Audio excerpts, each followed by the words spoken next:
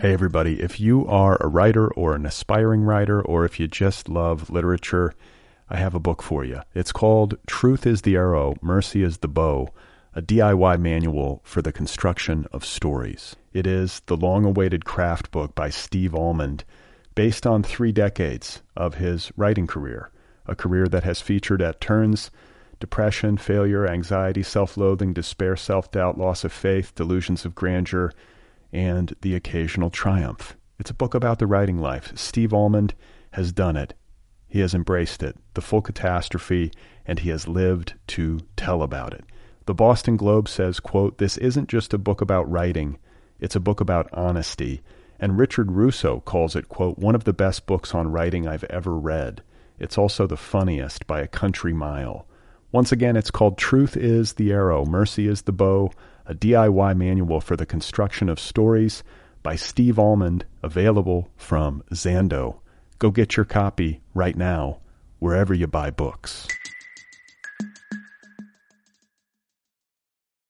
Hey everybody, this episode of Other People is brought to you by Stitcher Smart Radio. You can hear Other People with Brad Listy. That's me. You can hear me in this podcast while on the go with Stitcher Smart Radio, a free news and talk mobile app available for your smartphone. And when you download Stitcher to hear Other People, you have a chance to win some money. Downloading is quick and easy. Just find Stitcher in the App Store, download it. It's free. It takes just a few seconds. And then during registration, hit the promo code box. It should say, "Tell us how you heard about Stitcher." And where it says that, enter Other People.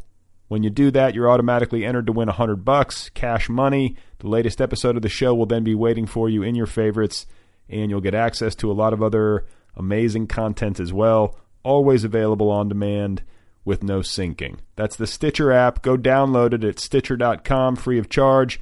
Get it in the App Store. It's available for your iPhone, your Android, or your tablet computer. And don't forget to enter the promo code OTHERPEOPLE when you register. This is an app. You can apply it. Go and get it. Oh my God. You are not alone. You have found other people. You and I have a friend in common. Every stupid thing that a writer could do, I've done. I think it's really beautiful. Jesus, dude, what a struggle, you know? It was incredible. You know, it's like your head exploded seeing what was really there. And now here's your host, Brad Listy. Just one person at just one time. Right. Okay, you guys, here we go again. This is it. This is Other People. This is what nerd folk listen to. This is not presented in Dolby Stereo surround sound. Thanks for being here. It's good to be with you. I'm Brad Listy. I'm in Los Angeles. And what am I doing? I'm procrastinating. I've been procrastinating all night. I was supposed to do this like hours ago. And then I found myself getting sucked into the internet. And I was just reading this profile of Fiona Apple. So I don't even know how it happened. It was like I was somewhere online, and then I clicked on something, and then I saw something, and then I clicked on something else. And next thing you know, I'm reading this profile of Fiona Apple from about a year ago in New York Magazine. It's very well done by a guy named Dan Lee. And, you know, it was like basically like a press junket for her album. She was talking to him at this hotel. It's the typical celebrity profile, but it becomes better than that because they become friendly.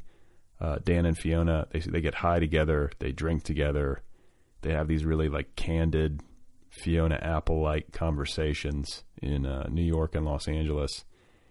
And I don't know. I find Fiona interesting. I find her moving. And I really like the music. Or, you know, like, let me put it to you this way. There are like very few musicians or bands that like whenever they put a new record out, I automatically go buy it immediately. You know what I'm saying? And this is increasingly the case. I just can't keep up with music like I used to, just as like a function of age and circumstance. But whenever Fiona puts out a record, I always get it right away. Like, is that weird? I don't know. I just think she's a really good writer, And I think her music is really, interesting. And I think she's a great lyricist, which is what I'm often drawn to in music. And she's obviously very bright and very perceptive, and she's very strange and strangely honest and complicated. And I don't know. I don't know what the formula is, but I find it appealing, the music, and I find her moving. Like, I worry about her. I just read this thing and I'm like worried. Like, is she okay? And then I start thinking, like, is she mentally ill?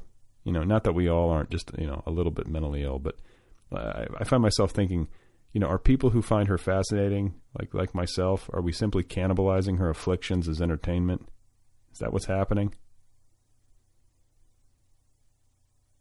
I hope that's not the case. I don't think it is with me. I mean, I really do like the music. And, it's very confessional music. And so if you followed her through the years and you know a little bit of the backstory, then the songs become this kind of continuing narrative. So I was I was graduating college back in 1997. 96, 97. That was when she was just starting out. And she was just like a teenager. She was like 18 years old. And it feels like 100 years ago, musically speaking. 1997. I still had cassette tapes back then. I think I was one of the last people in America to give up cassette tapes. I had hundreds of them. So anyway, in this profile, there's some discussion of Fiona Apple's quasi-legendary acceptance speech at the MTV Music Awards. Do you guys remember this? Like, were you alive when this happened? How old are you? It's kind of euphemistically known as the "This World is Bullshit" speech. I don't know if that rings a bell. And I was reading about it, and I could remember seeing it, back in the day. I remember watching it on live television, and I remember feeling uncomfortable. But it was, uncomfortable in the way that I almost always feel whenever I watch any award show of any kind. And I should confess here that I do love to watch award shows. I always have, as spectacle. As much as I hate them, I love to watch them as like a human crucible, as live television drama. It's an insane cultural ritual, but it's crudely fascinating. And so I went, after reading about this, I went and I watched it, and then I managed to dig up the audio of this speech online, which I thought I would play here just for fun and for the purposes of clarity and illumination.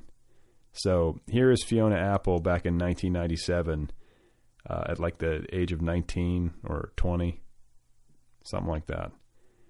And she's just won an MTV Music Award on national television. Okay? So here she is. I didn't prepare a speech, and I'm sorry, but I'm glad that I didn't, because I'm not going to do this like everybody else does it. Because everybody that I should be thanking, I'm really sorry, but I have to use this time. See, Maya Angelou said that we as human beings at our... All right, that was a little weird, but just stay with me. Maya Angelou said that we as human beings at our best can only create opportunities. And I'm going to use this opportunity the way that I want to use it. So what I want to say is, everybody out there that's watching, everybody that's watching this world is bullshit. And you shouldn't model your life. Wait a second. You shouldn't model your life about what you think that we think is cool and what we're wearing and what we're saying and everything. Go with yourself. Go with yourself. And there's just a few people that I want to say something to. I want to say, Mama, I love you. I'm so glad that we're becoming friends. Amber, I love you. You're my sister. You're my best friend. Andrew Slater, no one else could have produced this album, and no one else did. And it's just stupid that I'm in this world, but you're all very cool to me, so thank you very much. And I'm sorry for all the people that I didn't thank, but man, It's good. Bye. All right. It's, I don't know. It's an unrehearsed speech, obviously, which I like. I like that it's off the cuff. I hate when someone like writes it down, you know. And it's messy. That's the thing. Like Fiona Apple is messy. That's what makes her compelling. She's willing to be a mess in public, and she always has been. Just sort of resolutely unpolished and unscripted, and you know, I think it's sort of courageous in a way. Might be a little nuts, but it's also, it's courageous. There's some courage involved. And, you know, over the years, from time to time, whenever I would read about this speech that she made, or I would talk about it with somebody, you know, not that this happened all that often, but whenever it came up, it seems like it was always in the context of like, that was crazy, or she went nuts, or whatever. That's how I remember it. And I mean, she did kind of go nuts. The part about Maya Angelou, I don't know what the fuck that was, but, you know, listening to it again, the heart of the speech is dead on. That world is bullshit. Like the world of corporate music and red carpets and all of it. It's bullshit. I'm with Fiona. You know? It was a messy speech, but there was a strong core of truth to it.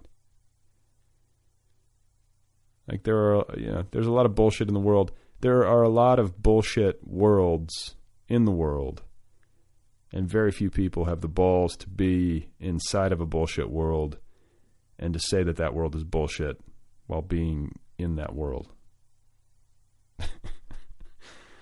I want Adam Johnson, when he accepts his Pulitzer Prize for fiction, like has he done that yet? Is there a ceremony for that? I just want him to step up to the microphone and say this world is bullshit in so many words. Can we make that happen? If anybody out there is listening and knows Adam Johnson, the recently announced Pulitzer Prize winner for fiction, please tell him that I strongly advise him to give a stunning variation of the Fiona Apple "This World is Bullshit" acceptance speech. Anyway, I love Fiona. I don't care what anyone says. She can sing like a bird.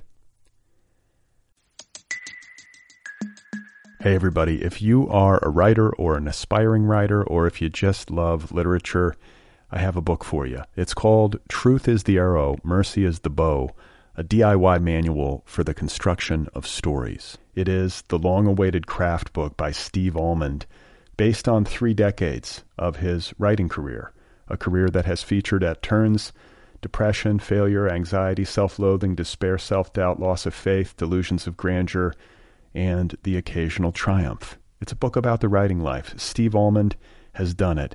He has embraced it, the full catastrophe, and he has lived to tell about it. The Boston Globe says, quote, "This isn't just a book about writing, it's a book about honesty." And Richard Russo calls it, quote, "one of the best books on writing I've ever read. It's also the funniest by a country mile."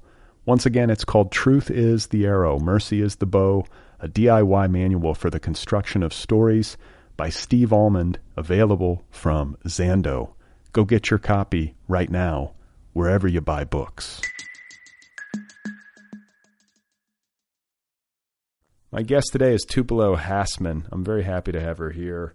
Her debut novel, Girl Child, was published last year by Farrar, Straus and Giroux to great critical acclaim, and it has now been published in paperback by Picador.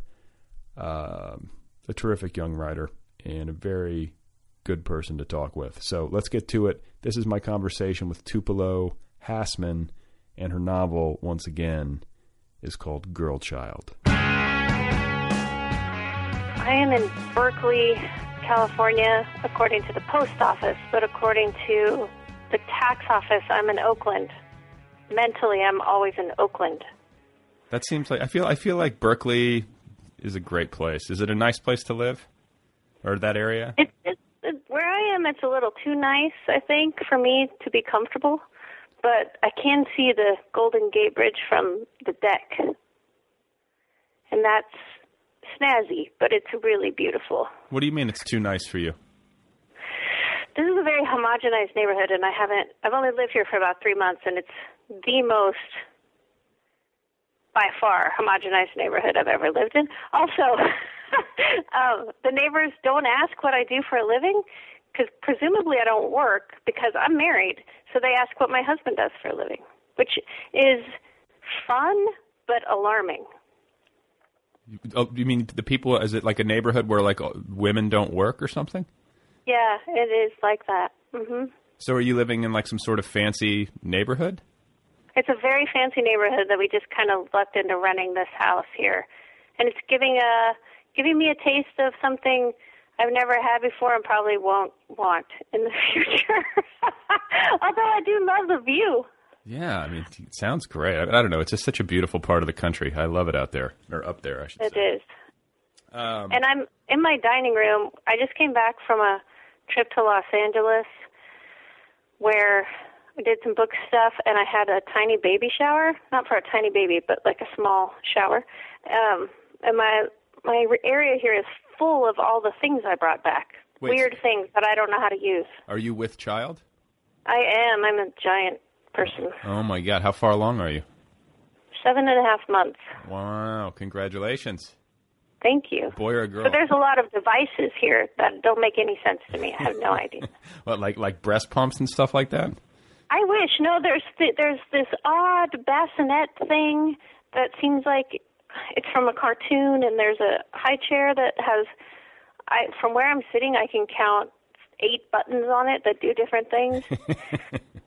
Yeah, it's a lot of gear. I mean, I have a 2.5-year-old, so it's like, you know. Oh, yeah, so you probably know how to work the high chair. Maybe. 8 buttons sounds a little bit, that sounds a little bit involved, but I'm sure, hopefully it's easy to figure out, intuitively designed. But are you having a boy or a girl, do you know? I don't know. It's going to be a surprise in the delivery room. I hope so. I feel like we have a whole life for that, whatever that means, to screw with the baby's head, and our heads, and I'm just going to wait for that. Oh, really? See, my wife and I was like, there's going to be enough surprises in this process that, like, we don't need one more. Like, this is going to be... That's a good attitude, yeah. My husband really wants to know, but he can't lie, which is a great trait in a husband, so he can't know. So. Right. Yeah. What we did was we, like, on the very first day that we could know, we went to the doctor, and I forget whatever test they do to tell you what the gender is, and we had them put it in an envelope. So they wrote the nurse wrote down girl, like the Oscars, or it's a girl. Yeah. Because I didn't want to find out like in the hallway. I wanted it to be like a moment, or something. It just seemed. Where did you go? Did you? Well, this is the funny. This is the funny story. It was like this was daytime. The obstetrician appointment or whatever it was, and we had these elaborate plans. Like, we're going to get the envelope. It's going to be sealed. We're going to go out to a nice dinner. We're going to, have a meal. And then, like, when dessert is, I had this whole idea of how it was going to go. And then we got the envelope and we couldn't wait. And so we're looking through it. And then we wound up just going to like the mall and we ate at Houston's. I don't know what that is, but it's at the mall. It's like one of those awesome chain restaurants that's like kind of dimly lit and smells like cedar. I don't know. But we just sat at the bar and opened it up, and we thought it was going to be a boy, and it was a girl. Oh, right. Okay. Wow. It's hard not to find out. And they know, but what I've learned is that ultrasound technicians have this one point of power in their lives, really, which is getting to tell you the sex of your baby. I call it the sex of my baby. Isn't it the sex? Doesn't the gender an indeterminate thing that the baby shares with you when they grow up? You know what? I could be totally misusing that terminology. Sex and gender. Lots of people say it that way, but I say boy or we don't girl. Know the gender. Gender's on a spectrum, right? I don't know. But the ultrasound technicians want to tell you so badly. It doesn't matter. One of them I had to tell her 3 times I didn't want to know. Well, see, I would be a terrible ultrasound technician because it's really hard to not refer to the embryo or the fetus with any kind of revealing pronoun. Do you know what I'm saying? Yes, exactly. Your whole job with people who don't want to know is just to make sure that you're using it or the little one. Yeah, and to tell you when to look away. Right. So, as if I can tell what I'm looking at anyway. do you? Yeah, it's really. By the way, I don't even know how those people see anything. It looks just like a blob to me. When I was looking. Yeah. I have no. I still cry when I see it, but I don't know what I'm looking at. Is this your first child? It is. Oh wow. Okay. And do you have a sense of what it might be? Are you dreaming about a boy or a girl? For a while, recently, I've kind of felt like it's a girl, which makes me more nervous for everything we were just talking about culture and feminism. And it's not that I wouldn't try to raise a feminist boy, but it just seems more terrifying. Is it more terrifying? Are you terrified? Yeah. I would be terrified either way. I was terrified before she got here. Yeah. But like having a kid, like the joke that I always make is whenever someone tells me that they're going to have a kid and it's their first, is I say, "Welcome to a state of permanent fear." Just because, like this is the thing, like the going through the ultrasounds and the lead up to birth. Like, nobody told me how terrifying all that is. Like, every appointment, I'm, like, panicking and, like, all these tests. Really? I don't know. I mean, not like full-blown panic, but, like, there's a lot of, like, uncertainty. And, I just figured, there's some fear to it. But, it's like, I guess I just had it in my head that, like, you get pregnant and then the baby comes. I had kind of, like, a Disney-fied version of it all. And, it's like, it's just basically confronting the weight of the responsibility, too. And, it's a beautiful thing, but it's definitely a game changer. So you're saying it gets harder than the high chair then? Well, I mean, yes and no. I mean, it's like, it's so hard to, I don't know. I'm no expert, but it's like there's so much great stuff that goes into it that it mitigates all the bad stuff. And it's like, it's biology at work. Like you're completely sleep deprived and your kid is wailing and you're just like on the edge, but then like, 2 minutes later, he or she will smile at you and then that's it. And then like your biology kicks in and you just do it. I don't know.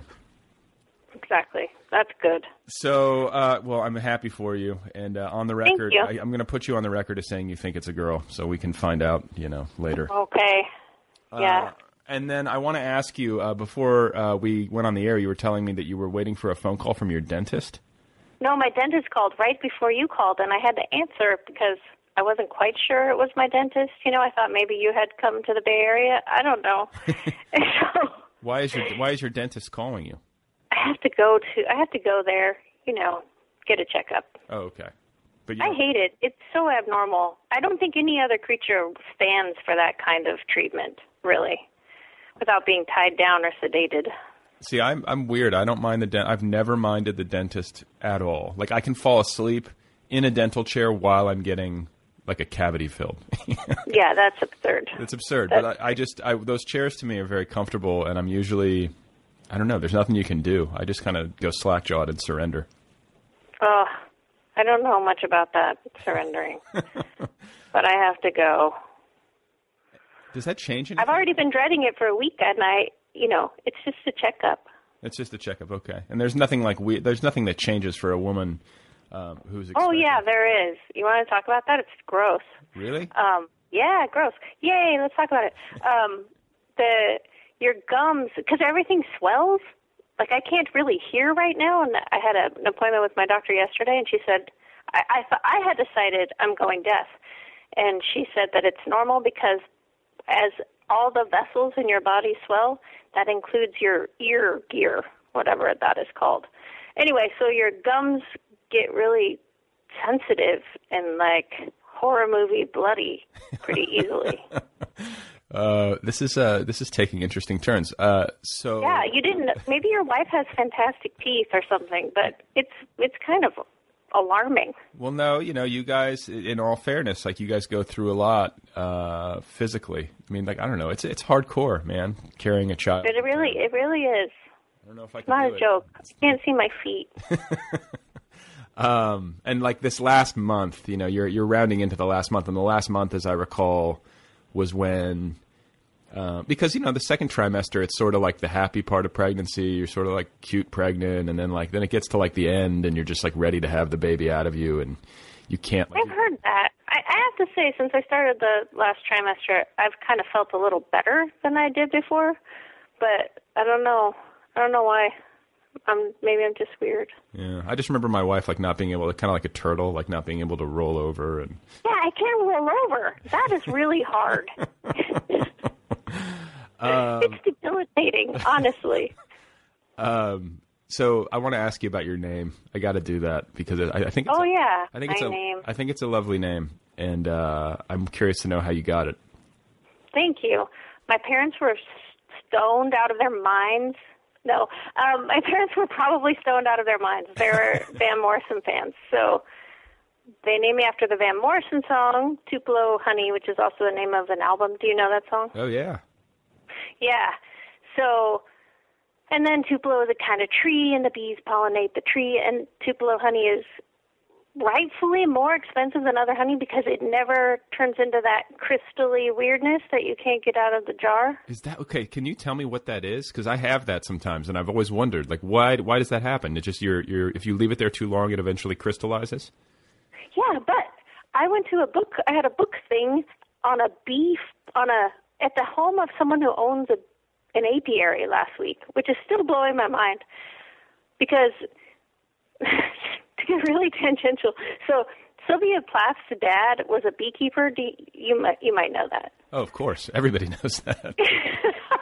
Well, so I somehow always associated bees with writers and drama. And so I stayed at the home of an apiarist last week in San Luis Obispo, and it's fantastic. She has 300,000 bees and makes all this stuff and was expecting another shipment of bees. She used the phrase, "We're getting a shipment of bees on Friday," and all the bees come from Texas. Anyway, she said it's just because the honey ages and you just warm it up and it'll turn to liquid again. But the thing about Tupelo honey is it never does that. Weird. Do you know why? It's got to be some sort of scientific thing, just like the molecules of the... I don't know why. Yeah. I know it costs more. Sometimes I buy it as presents for people because I'm super egocentric. No, it sounds really weird, but it's kind of expensive. But it really is a superior honey in that way. Okay, and so were your parents? You said were your parents hippies? They were Van Morrison fans. Yeah, counterculture. Yeah, they really were. They were often high. And then before my dad died, I was in my early 20s, and Van Morrison was touring with Bob Dylan and Joni Mitchell, and I can still remember standing in line outside of a Tower Records or something that doesn't exist anymore probably, to buy tickets, because that's how you used to buy tickets, right? Yeah. And it was more money than I had ever spent on anything. And I got my dad and I tickets. We went to the concert. And Van Morrison played Tupelo Honey, and my dad and I held hands, and we cried, and it was worth every penny. Oh my God! So where were you raised? Were you raised up in Northern California? I was born in Santa Cruz, but I moved around a lot. That concert took place in L.A., where I lived for 10 years. Okay, so you used to live down here. Where did you live in L.A.? I lived in Venice for 8 years and Koreatown, and when I first got there, I lived in Culver City. Okay, and so. Born in Santa Cruz, your parents are hippies. Like, what did they do? Were they artist people, or were they? Oh no, they were not. They were not a successful hippies. My dad was a machinist. He was in the Navy, and he was a machinist apprentice in the Navy. And then he had a sheet metal and machining shop. And somehow he came out of the Navy really just as square as he went into it. But when he was about 6 or 7 years out, and he found himself. And the himself that he found was much more relaxed than the Navy guy. That's kind of a cool trajectory, though. Like, I don't know. I sort of like the idea of somebody like who had formerly led this really like militarized existence. Yeah, becoming sort of like the dude or whatever. I like that. Yeah, he was very cool. He was a good friend. So you guys got along. Happy childhood? Oh no, I had a horrible childhood, but my parents were nice people. They maybe were terrible parents, but they were good, nice people. So what was it? Just like they'd, I don't know, what was it when you say they were terrible parents? They just weren't attentive, or they didn't want the responsibility, or what? They were just partying a lot. And also, I do have siblings, but they were all grown, so I was kind of an only child, and you know how that can happen where you become just the third adult in the household. Yeah. And because I was kind of smart, academically smart, they were very hands-off, because I think, especially in our culture, they feel like, oh, our work is done. She's succeeding in this strange world. So I didn't, there was no discipline or anything. I did whatever I wanted. Okay, so how does that work out? Because I didn't have that. Like, I had, not that my parents, not that my parents were super hardcore disciplinarians, but like, my parents are Southern traditional people. I got grounded when I was a kid. I was expected to do my homework. I had a curfew. Do you know what I'm saying? Like, sort of this. Yeah, I got grounded once for one day. For what? It was the night of my first kiss. Here we go. I'm just telling you everything. The night of my first kiss, and I could go out anywhere as long as I had to call my mom who worked nights and just say, I'm going here, and then call her when I got home. And I didn't, because I knew I was going to go get kissed. So I was so not cool. This is how I became a better liar than my husband. So I didn't call her. And then she called and got worried. And when I got home, I was with some girlfriends. All of our moms were there. It was doom. And I got grounded for one day. That was all she could muster. But my husband also grew up with rules in the house. And now that we're having a child, we're trying to figure out how to, what's the middle ground there? It's so confounding to me. I have no idea what it's like to have schedules or rules in the house, really. I think when it comes to that, to me, like, there's people who read like endless books about how to be. I haven't read a single book, and not that I don't mean to thump my chest too loudly about that, because maybe that makes me a fool. But like, I think a lot of. No, but I mean, like, there's a part of me that I start to go crazy because everyone's got an opinion. It's like they sure do. It's sort of similar to diet books about like what we're supposed to eat, or like even like medical research. It's always contradicting itself, and so I think like ultimately you just have to take a deep breath and if you got a decent brain, just go with your intuition and do your best. Right. Yeah, and I suppose the child has an influence how they seem to be. And by the way, my first kiss was disgusting. I would never repeat it. I was already punished by the time I got home. Did you have braces or anything like that? Was there like anything? No, nothing. Okay. Nobody had braces where I live. This is, how Girl Child is about socioeconomics, kind of. It's. Well, yeah, and there's like there's like the passage where she's talking about how she knows people from where she is by their teeth. Yeah, and I did not know a single person with braces, and so now if I meet someone who casually talks about braces like you just did, now I know everything about your life. No, but it is an indication to me that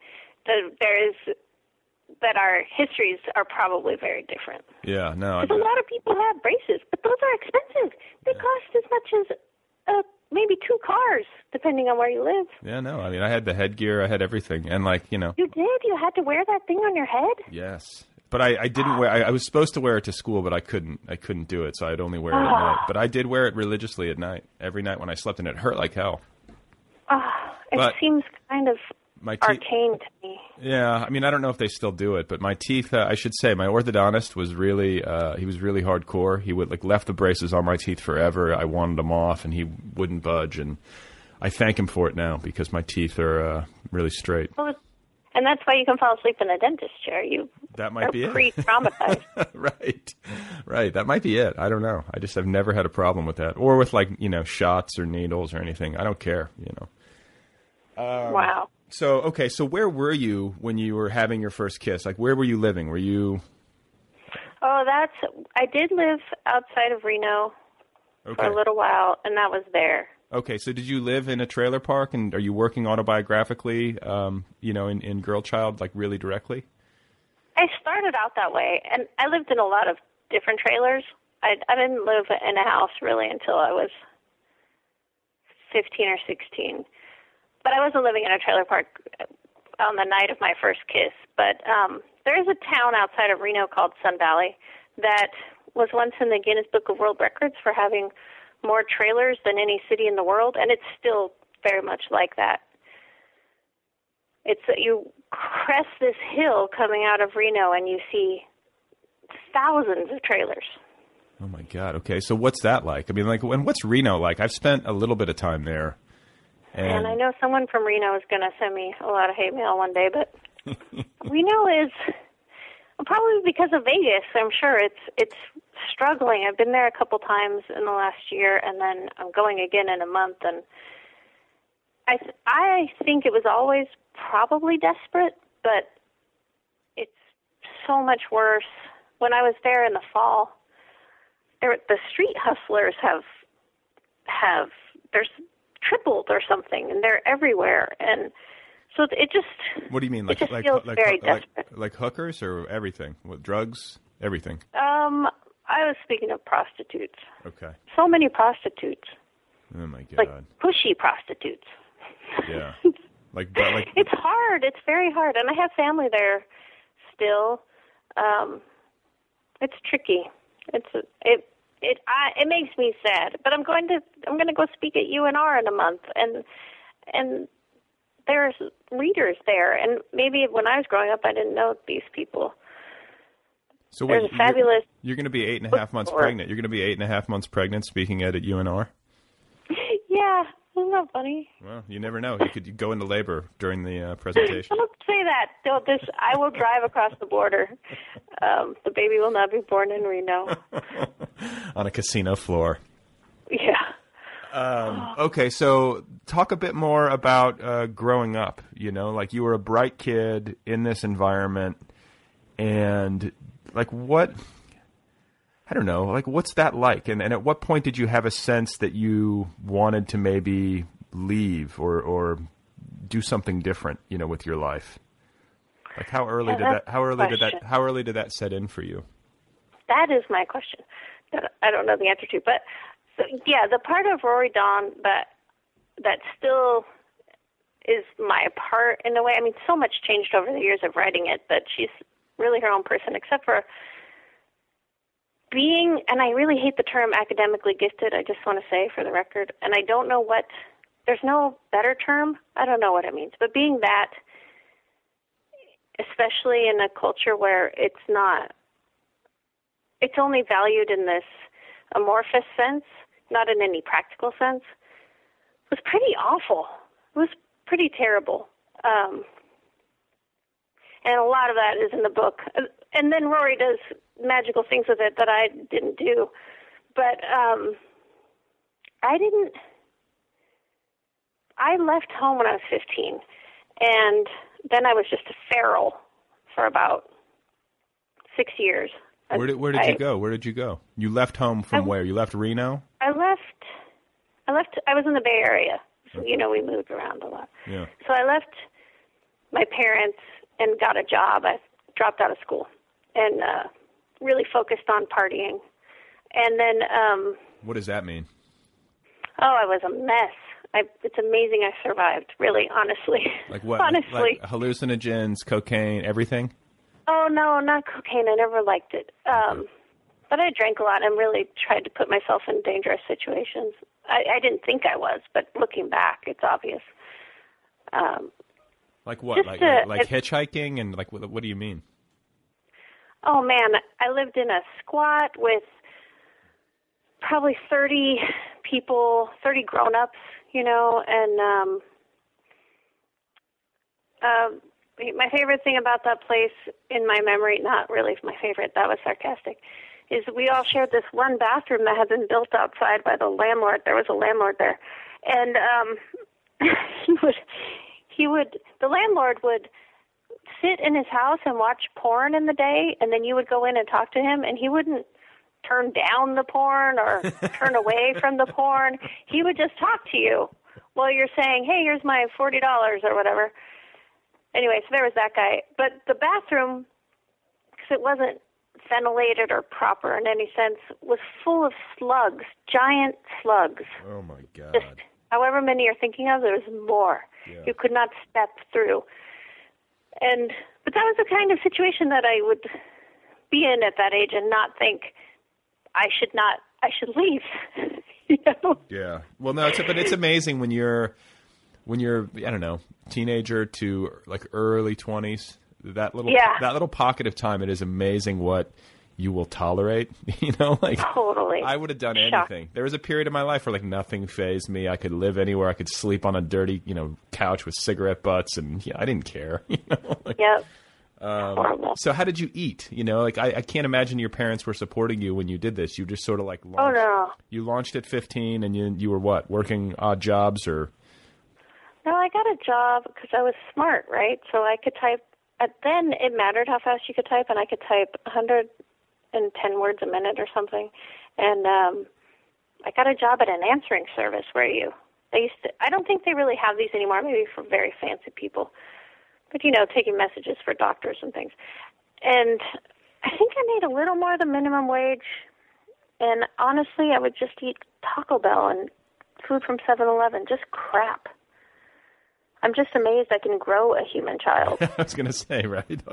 Yeah. The human body is resilient. Yes, honestly. So you were working in San Francisco or where, like thereabouts at an answering service? I was in East San Jose, which is pretty hardcore neighborhood, but again, like you were saying, I wasn't phased and I was ready to die at any moment, so of course nothing too horrible happened to me. Wow. Okay, and so a squat with 30 people, most of whom were significantly older than you. And they were all pretty desperate, mostly people like undocumented workers and stuff. Oh my God. And so like what does this squat look like? It's like a big house, or is it like a warehouse? It's just a normal property. You would drive by and never know. There was a house in the front, and then there was a storage shed, I don't know how much they have these on the East Coast, a metal little shed where you keep your tools, supposedly. And there were bunk beds in there, and there was a little tiny one-room building that a couple lived in, and then there was a bathroom. I lived in this tiny trailer that was back there with broken windows. and there was a hood, goes on the back of a truck. I feel like we're playing trades. Those, goes over the bed of a truck.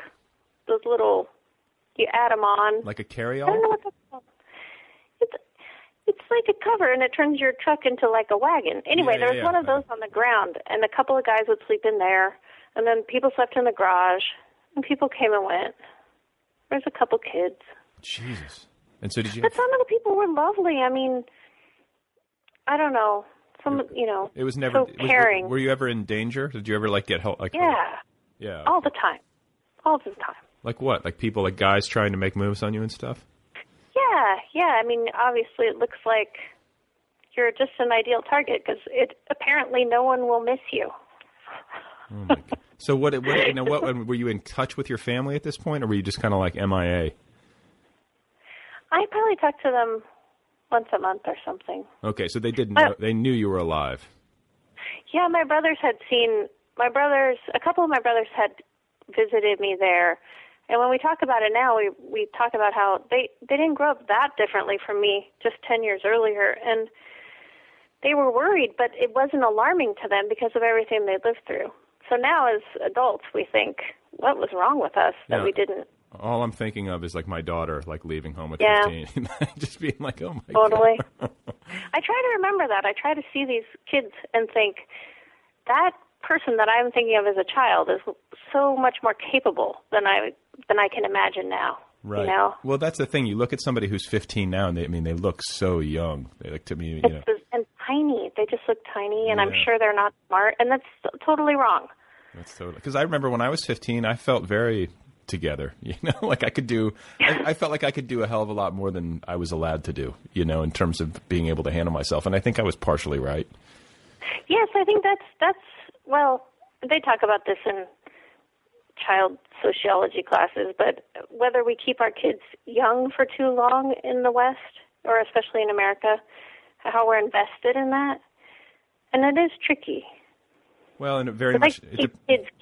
Yeah, and it depends on the and like it depends on the kid and where their head is at, and how much how much intelligence they have and what they're bringing to the table. But, I always think about I often think about how the term teenager is very much new. I mean, it didn't even really get invented until what, like the 1950s? So it's not like... That's a great point. Yeah, I mean, it's not like... I mean, the whole thing with teenagers and the cars and the, going to the drive-in or whatever, that was invented mid-20th century. Before then it was like, I don't know what the hell they did. They went to work, Went to work. Got married. Yeah. That was it. So... you lived this like feral period. I guess that's what we're calling it. Your feral years. And that was like a 5 or 6 year period? Right. And then I moved a bunch. I mean, I moved a lot of times. And then I became an actor, and I was in Los Angeles and was an actor. It really feels like when I look back on it that I woke up in Los Angeles with this life that I had somehow acquired. And a few years after that wake up, I started listening to Pacifica Radio. This sounds so I don't know, cliche to me or something. And listening to Noam Chomsky and Michael Parenti and these people, and decided I didn't want to do commercials and sell things I didn't believe in. And I quit, and I started going to community college because I had dropped out of high school, and that's what you do. And now I teach at that community college where I went to. And from there I went to USC, and from there I went to Columbia. Holy shit. Okay, so wait, you got to Los Angeles, and how did you get to Los Angeles and start acting? I was acting in the Bay Area, barely. And I don't know, what do you do? I was 20, I think. I was 20 when I moved to LA. And I went down and met with agencies and got an agent, and then I moved there. And so wait a minute. I once tried to write an essay about... Sorry, go ahead. No, I mean, for somebody who's living a feral existence, who dropped out of high school at 15, it sounds like you were pretty self-assured. I mean, how did you get down to L.A. and get meetings with agencies? Yeah, I don't know if it was self-assured. It's really about having nothing to lose, honestly, because I was going to say, I wrote an essay about this that turned out so terrible, no one will ever read it.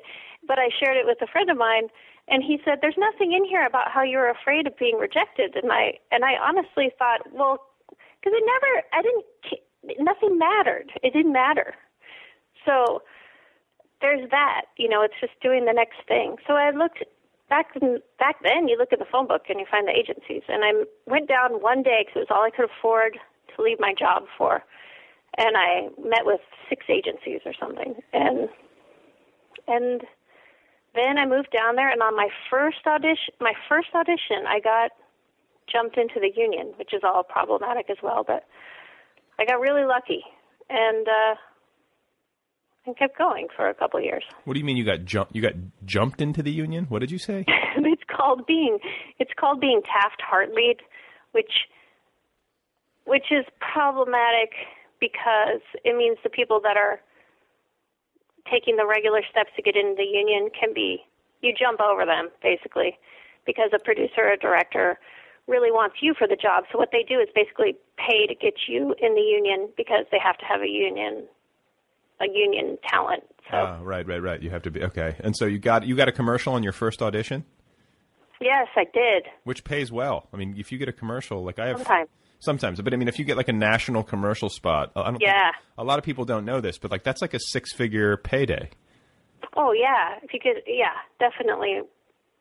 Definitely. I think about that girl who does all those car insurance commercials and how she has a sweet life. Yeah. And you're working essentially like, 10 days a year, and you're making, $250,000 a year or more. I mean, it's insane. These like the guy who does like the Verizon, Can You Hear Me Now? He's making a shit. Yeah, that guy's... He's loaded. But you spend a lot of years probably not getting that, and you go on a lot of auditions where nothing happens. Right, right. But I mean, if it's working and you're making a living doing it, it's a sweet existence. You work 10 days a year and make good money. Yeah. So, and it's fun. It's fun being on the set. You're creating something with people. That is fun. Even if it's a car insurance commercial. Even if it is, and that's the tricky part that makes it hard to leave, I think, because you're still working creatively as a team. Okay, so you're doing that for how many years? 8 years I did that. Holy shit. Okay. And so you made a living. You did well. I always had a day job, but I did well. I did good. Okay. And did you have aspirations to be like the next Jessica Lange? No. No, you didn't want to work in the movies? Never or anything? had aspirations at all. I never did. None. I just wanted to get the next job, you know. And there for many of those years, I would go on 3 or 4 auditions a day. It was wild, just a wild, busy life. And what does that mean? Like you're sitting in some room and then they just call you in and you read like 2 lines and then they say next. Is that like really is it that much of a inhumane experience most of the time? Yeah, I think that's pretty much it. That sums it up. And you're in the waiting room with potentially diabolical people and there's all these head games being played. Maybe not unlike that, too unlike being in grad school. I don't know. Yeah. Well, and did you ever, I mean, you must have seen a lot of the same faces on these auditions. I suppose I did when I was finally in my I'd found my little corner of what I did well, which at that time was this Gen X thing. So basically I didn't wash my hair and wore junky clothes, and it really worked. So so did you ever see any like famous, like future famous actors like early in their careers on these commercials? Like were you ever like sitting in a room with Natalie Portman or something and later? Not well. This is embarrassing. I probably dated more than, you know, I was very free, and now I'll turn on the TV and go, oh, I went out with that guy. You know what I mean? Yeah. That kind of thing. Who is? Like, give us a name. Come on. Who did you? Oh no, I cannot do that. But my husband gets a kick out of it. You can't. But it's like somebody significantly famous. Yeah. But so my husband will say, "Oh, so I proxy fucked so and so," you know, and he thankfully has a charming attitude about it. Okay, so just play along here. A television star, a movie star, like let us try to at least guess who this person is. Oh no, but if you guess, I can't tell you. That's because okay. That's people are married now. People have children, and not me. My husband's cool, but I don't know what other people's partners are like. Well, you just dated. Who cares? Like, this was youth. You were free. You think, right? So, a television star? Someone who's got like a television series. Might be, yeah, it might be. So coy. I want names. Oh, come on. This is somebody's life. I don't know. I don't know. I've never talked about this. Anyway, you're not going to air this part. I know. Yeah. I'll let you go. It's my job to press. I know people listening want to know. Yeah. Yeah, that's true. People want to know. Absolutely. So you're doing these commercials. You're dating future movie stars left and right. We're all desperate. Nobody seemed like they were getting famous. We're all just going on our auditions and then going and drinking afterwards. It's what you do. Okay, so and then you get to USC and Columbia, which seems like an unlikely scenario considering where you came from. So talk a little bit about how that happened. And like what prompted it? You decided I'm going to go get educated. Like when did that flower? When did that occur to you? It was when I started thinking about the life I was living and what I was selling. Soda pop and things I didn't believe in. So I decided no one in my family had gone to college, and I went down to the community college and enrolled. And I really didn't want to be there. I had all the same pains from being academically gifted. Especially to be in a room with working class kids like me, and what was hard for me was getting my ass in the chair. The work was not hard, and so then I felt guilty and weird, and then I took a creative writing class, and it really, really was like falling in love. I really felt like that was why I was there, and I asked that professor where I should apply to transfer to, and he said USC because Amy Bender is teaching there, and I had Percival Everett there, and Vicki Foreman is another great professor there. And so I applied, and I got a full ride to USC, which still surprises me. How did you get a full ride? I had good grades, and I wrote a sappy essay about growing up hard.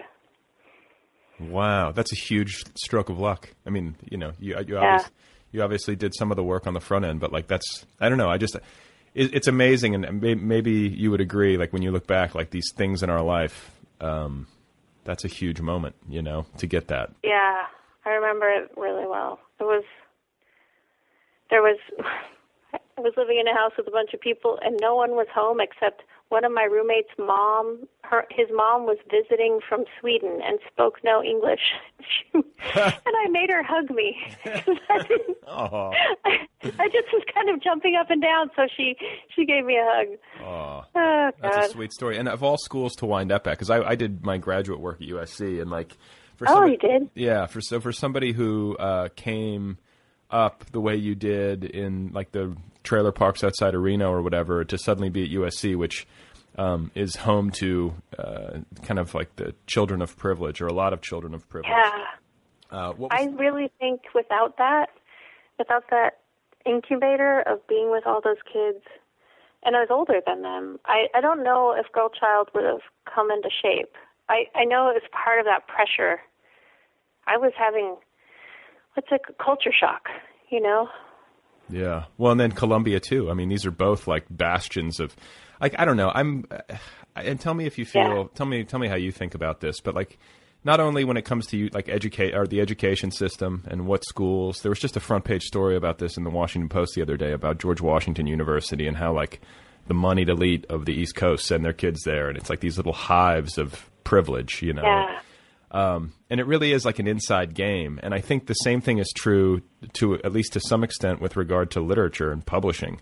It's the same people and the same schools hiring each other and publishing each other, and usually they're well financed by family money, or I don't know. It just seems like, you know, not all the time, but a lot of the time, kind of that sort of I agree. game. It's really tricky. So how did you feel when suddenly you're at USC and you're walking around campus with all these kids and they've got like, you know, brand new Mercedes like SUVs and you know like I really was in shock. I quickly made friends who honestly just liked to party so that I could hang out with people and not feel totally insane. I made probably 4 friends in my time there. And what were their backgrounds? I mean, was it like were you selecting based on socioeconomics, or were you just selecting people who seemed nice? Like, were any of your friends like the children of like movie directors or anything? Like, no, but everybody was pretty privileged. The kind of upper class lifestyle where you're taught to say that you're middle class. You know, this is a thing that happens. People will say that they're middle class when really they're upper class. Yeah. I don't know. But so, yeah, they just all weren't agog about the university, or they weren't in sororities and, you know, things like that. A little more feet on the ground, kind of. Right. Everybody was pretty smart, though. Well, you know, and it's like, I don't know, it's complicated, too, because, you know, somebody who is born into privilege, it's not their fault. You know, I have friends. Oh, truly. I have friends who are born into like the most insane privilege, and they're great people. And, you know, I think in some ways, sometimes it can put you out of touch.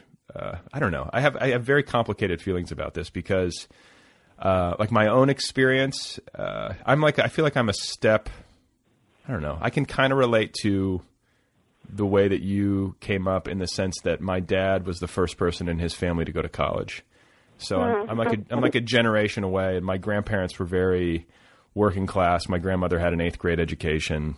You know, it's like that kind of thing. My grandfather was a butcher. And so I saw that, but then my dad went to college and he wound up doing really well. And so I saw that. And so I feel like I have like a vantage on a wide span. Do you know what I'm saying? I don't know. Yeah, that makes sense. I feel like I have a foot in both worlds. And so I find that privilege and money often has this weird like amnesiac effect. And it's one of the great puzzles of my adult life. Like I'm very fixated on like the way class works and the way, and I think you are too. I mean, it sounds like I am. So it's like, I want to talk about that. It's like, you know, somebody who has, you can be a person who has come from a really difficult upbringing, or who somebody who was once really poor, and then there are people who were once in that situation and then they get wealthy, or wealthier, and they forget, it seems like, what it was like to struggle, or they detach themselves from that, or they turn themselves off to that kind of struggling, and it drives me crazy. Yeah, but I think that there's some kind of amnesia about luck. I mean, in all these, in all the hives you were talking about, somebody, not everybody somebody wasn't born into it. Somebody like your dad took a step toward it. And I always am thinking about luck, and you asked about how did I want more than where I came from. And that is a question I really have. I don't understand why I'm living a life so different than my dearest cousin who still lives outside of Reno and is really struggling.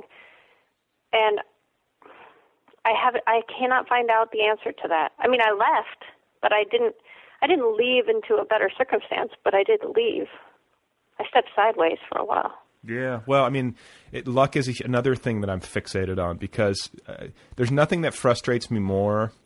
It's hard to even get the words out of my mouth because I get frustrated when people say there's no such thing as luck.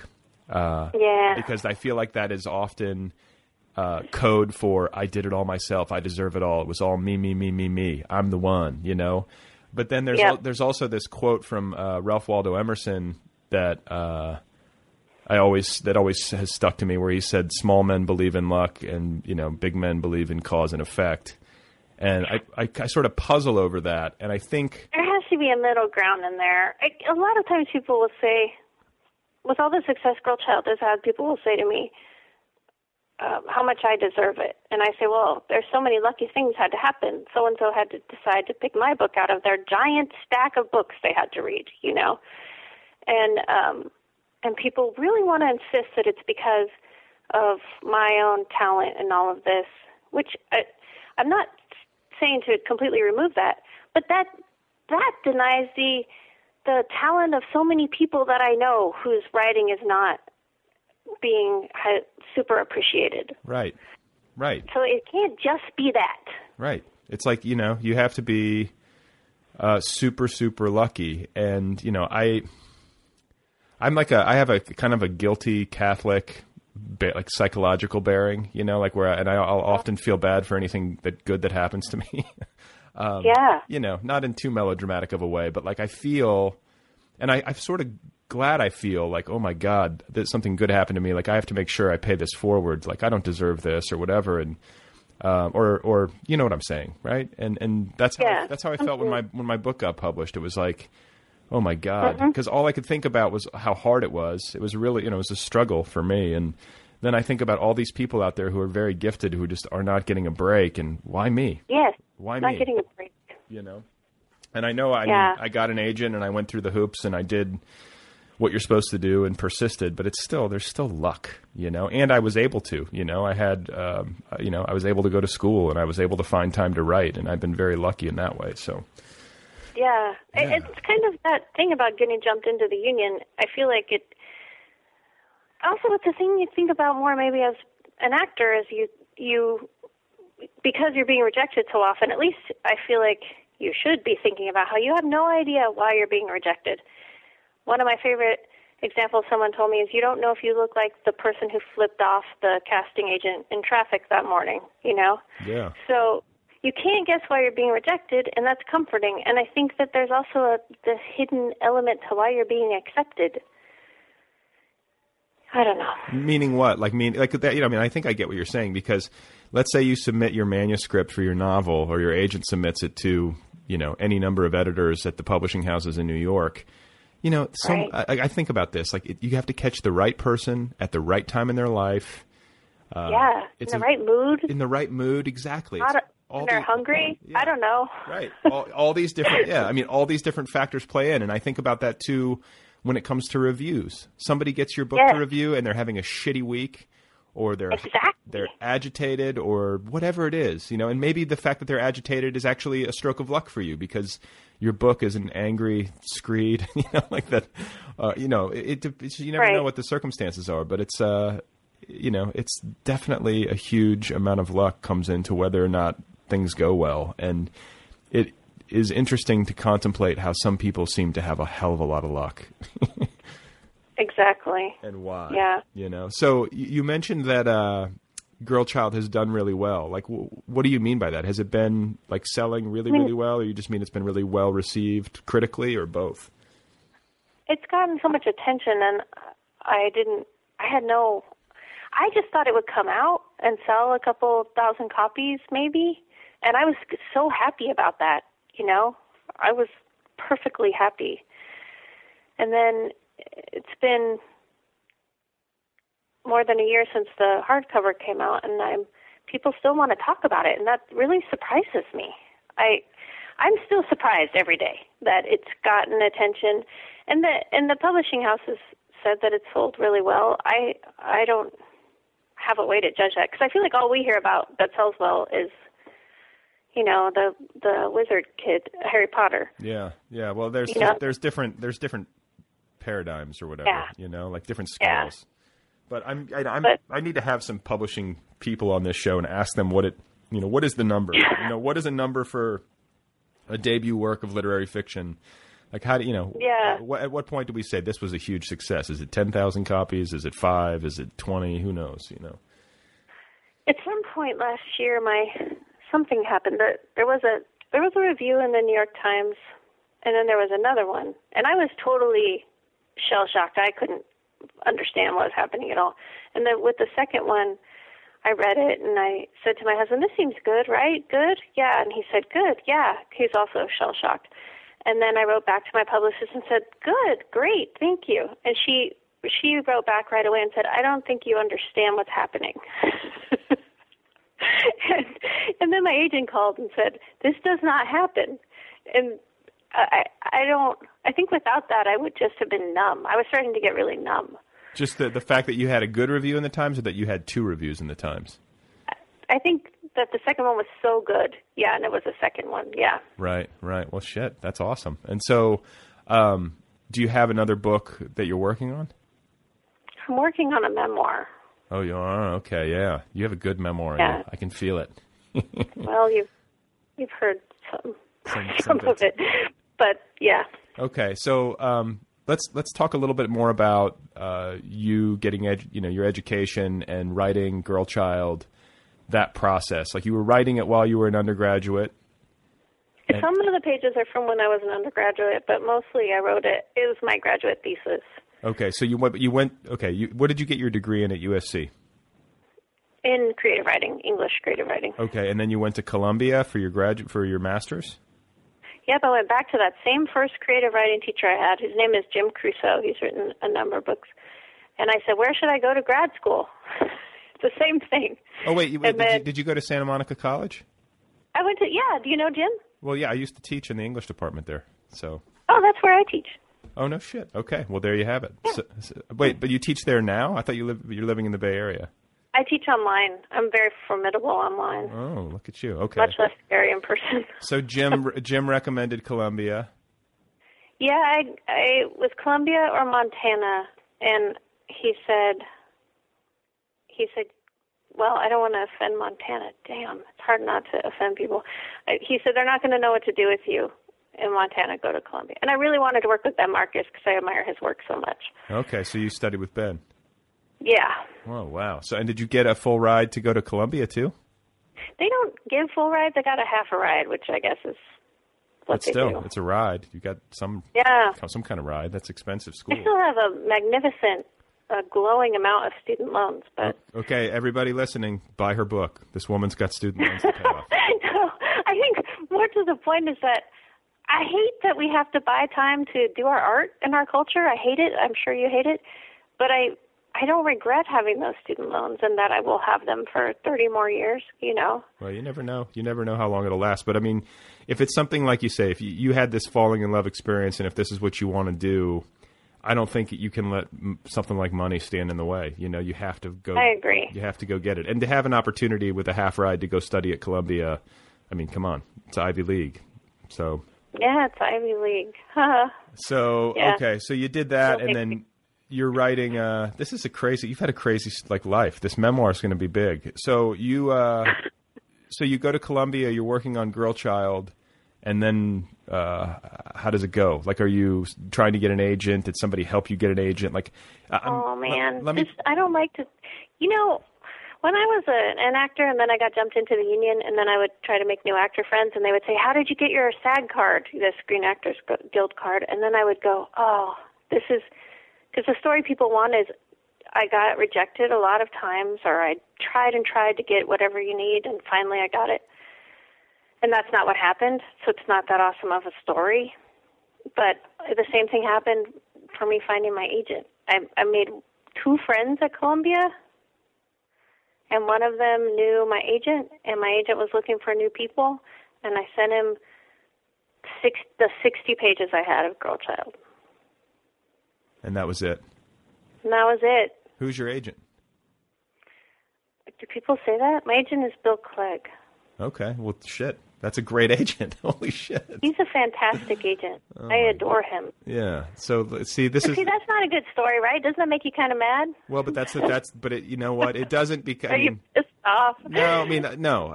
Because here's the thing. It's just a confirmation of the hive theory. I mean, when you're mixing in those circles, that's how it happens. You get in the right place with the right. Jumped in. You got it. That's it. Okay, so Bill Clegg signs you up, and then he gets. I did get rejected.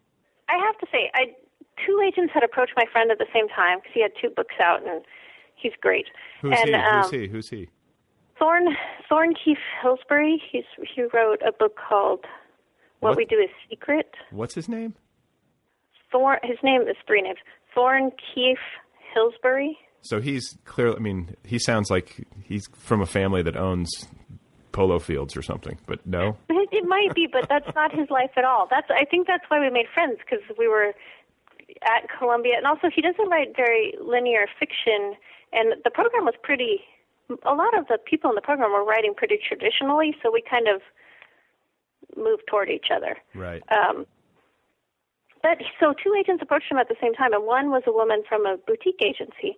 And when I sent them both the pages that I had, I thought I'd maybe hear from her with some advice, and then she wrote and asked me if I would please write more traditionally, and she would love to take me on. And I said no, because I don't know where I got the gumption to tell her no, I wouldn't do that. And I was writing the story the way I was writing it. And then I thought, well, I'll never hear from Bill because he's with William Morris.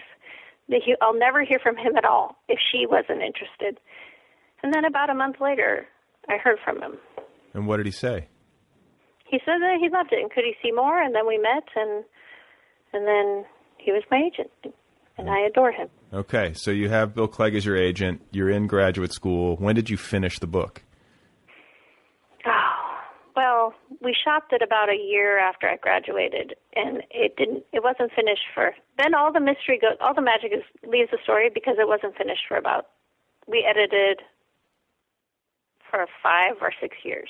Holy shit. Okay, that's a long time. My life kind of fell apart a couple times, and how so? One of my brothers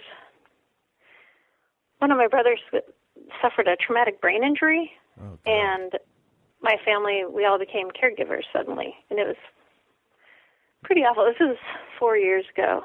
Oh my God! What may I ask? What happened?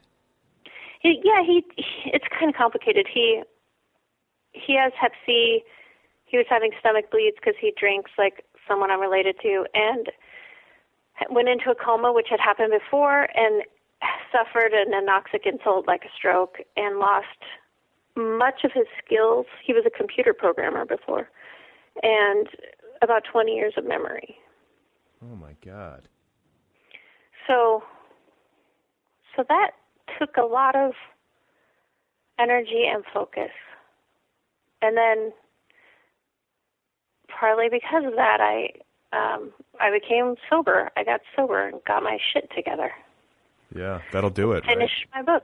I'm gonna get sober now. I'm done. No kidding. You have one brain. Yeah. Holy shit. Okay, so you're taking care. You moved back out west to take care of your brother? I was already out here. I was visiting, and I was going to move around a lot. Yeah. And I wrote about this in an essay in Harper's Bazaar. I had met my husband, but he was just some guy that I was going to hang out with, and he's 10 years younger than me, and I wasn't taking anything very seriously. My brother got sick, suddenly I realized I had this amazing partner who didn't run away when, for a time I thought maybe my brother would live with me. He stays here about a quarter of the month now. And, everything. He's very sick. There's vomit and shit. And me, I was a mess. And then I realized I had this pretty much a husband. And I got sober and we got married. And that was it. Here we are. I finished my book because I started to take my life seriously. Wow. And is this all going to be in the memoir? I'm hoping that I want to write a memoir up to when my brother got sick, because I'd really like to write a memoir about caregiving, since most of us are going to have to do that more than before, more than any other generation. Yeah. And usually with our parents, right? But I feel like because it's my brother and we have no parents, it's just been us kids figuring this out. I don't know. I think there's...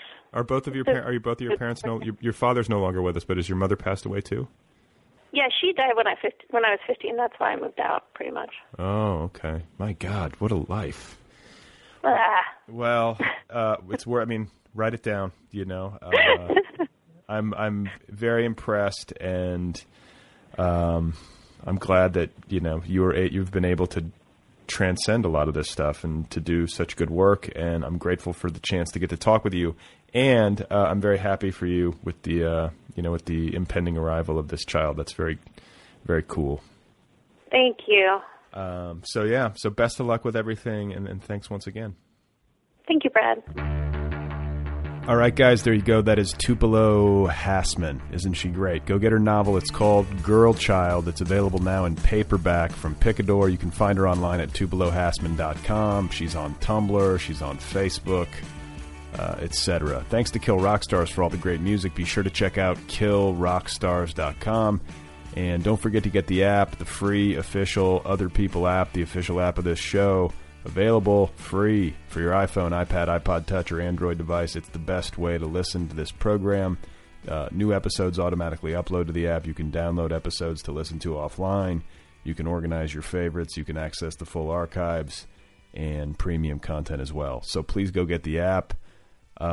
Closing thoughts. Can you hear me kind of talking quietly? It's because my daughter's asleep. That's what's happening.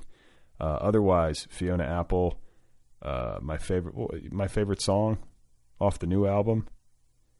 What is it? I don't know. Maybe that song Anything We Want. I like that one. That's a nice one. I like the song Werewolf. I like Hot Knife. It's impossible to say. It's a terrible question. Why did I ask myself that question? Please remember that Bach began his musical career at age 15 as a boy soprano, and that Jean-Paul Sartre, in his most productive years, drank a quart or more of alcohol per day, along with a variety of amphetamines, aspirin, barbiturates, and a minimum of 2 packs of cigarettes a day. That is all for now. Thank you for being here. Thanks for listening. Thanks for giving me your attention for a little while, and for spending some time with me and someone else in your head. This world is bullshit. That's all I want to say. It's complete bullshit. Just go with yourself. Do you hear me? Just go with yourself.